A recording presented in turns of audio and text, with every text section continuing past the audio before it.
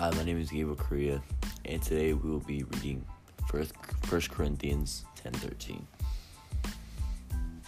Before this, though, let's have a quick word of prayer.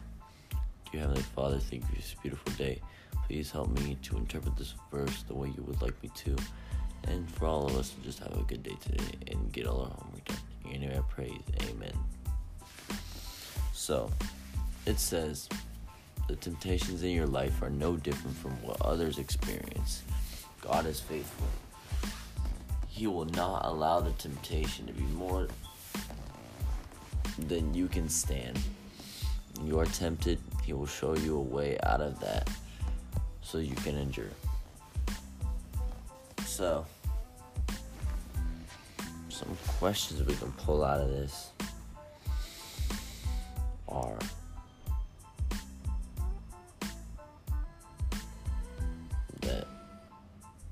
how is God faithful to us? And the answer is here that He will not allow any other temptation to be more than we can stand. And how does He show us the way when we are tempted? How does He show us the way so we can endure? And then how come temptations? So do we all have the same temptations? Is that what it's saying here? That no temptation is different? Or what is it trying to say here? And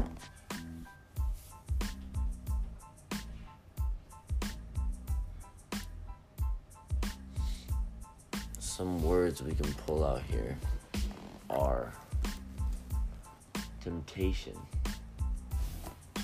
which means the desire to do something, especially something wrong or unwise. So let's talk about the temptations in your life. Those are the bad things that probably Satan wants us to do. And it says, another word we can pull out is endure, which means suffer something painful or difficult patiently, or also remain in existence and last, to live. That's what it's talking about. So we can endure, so we can live, so we can last through the sinful world that we live in. The way we can apply this to us today is, do we want to put these temptations in God's hand?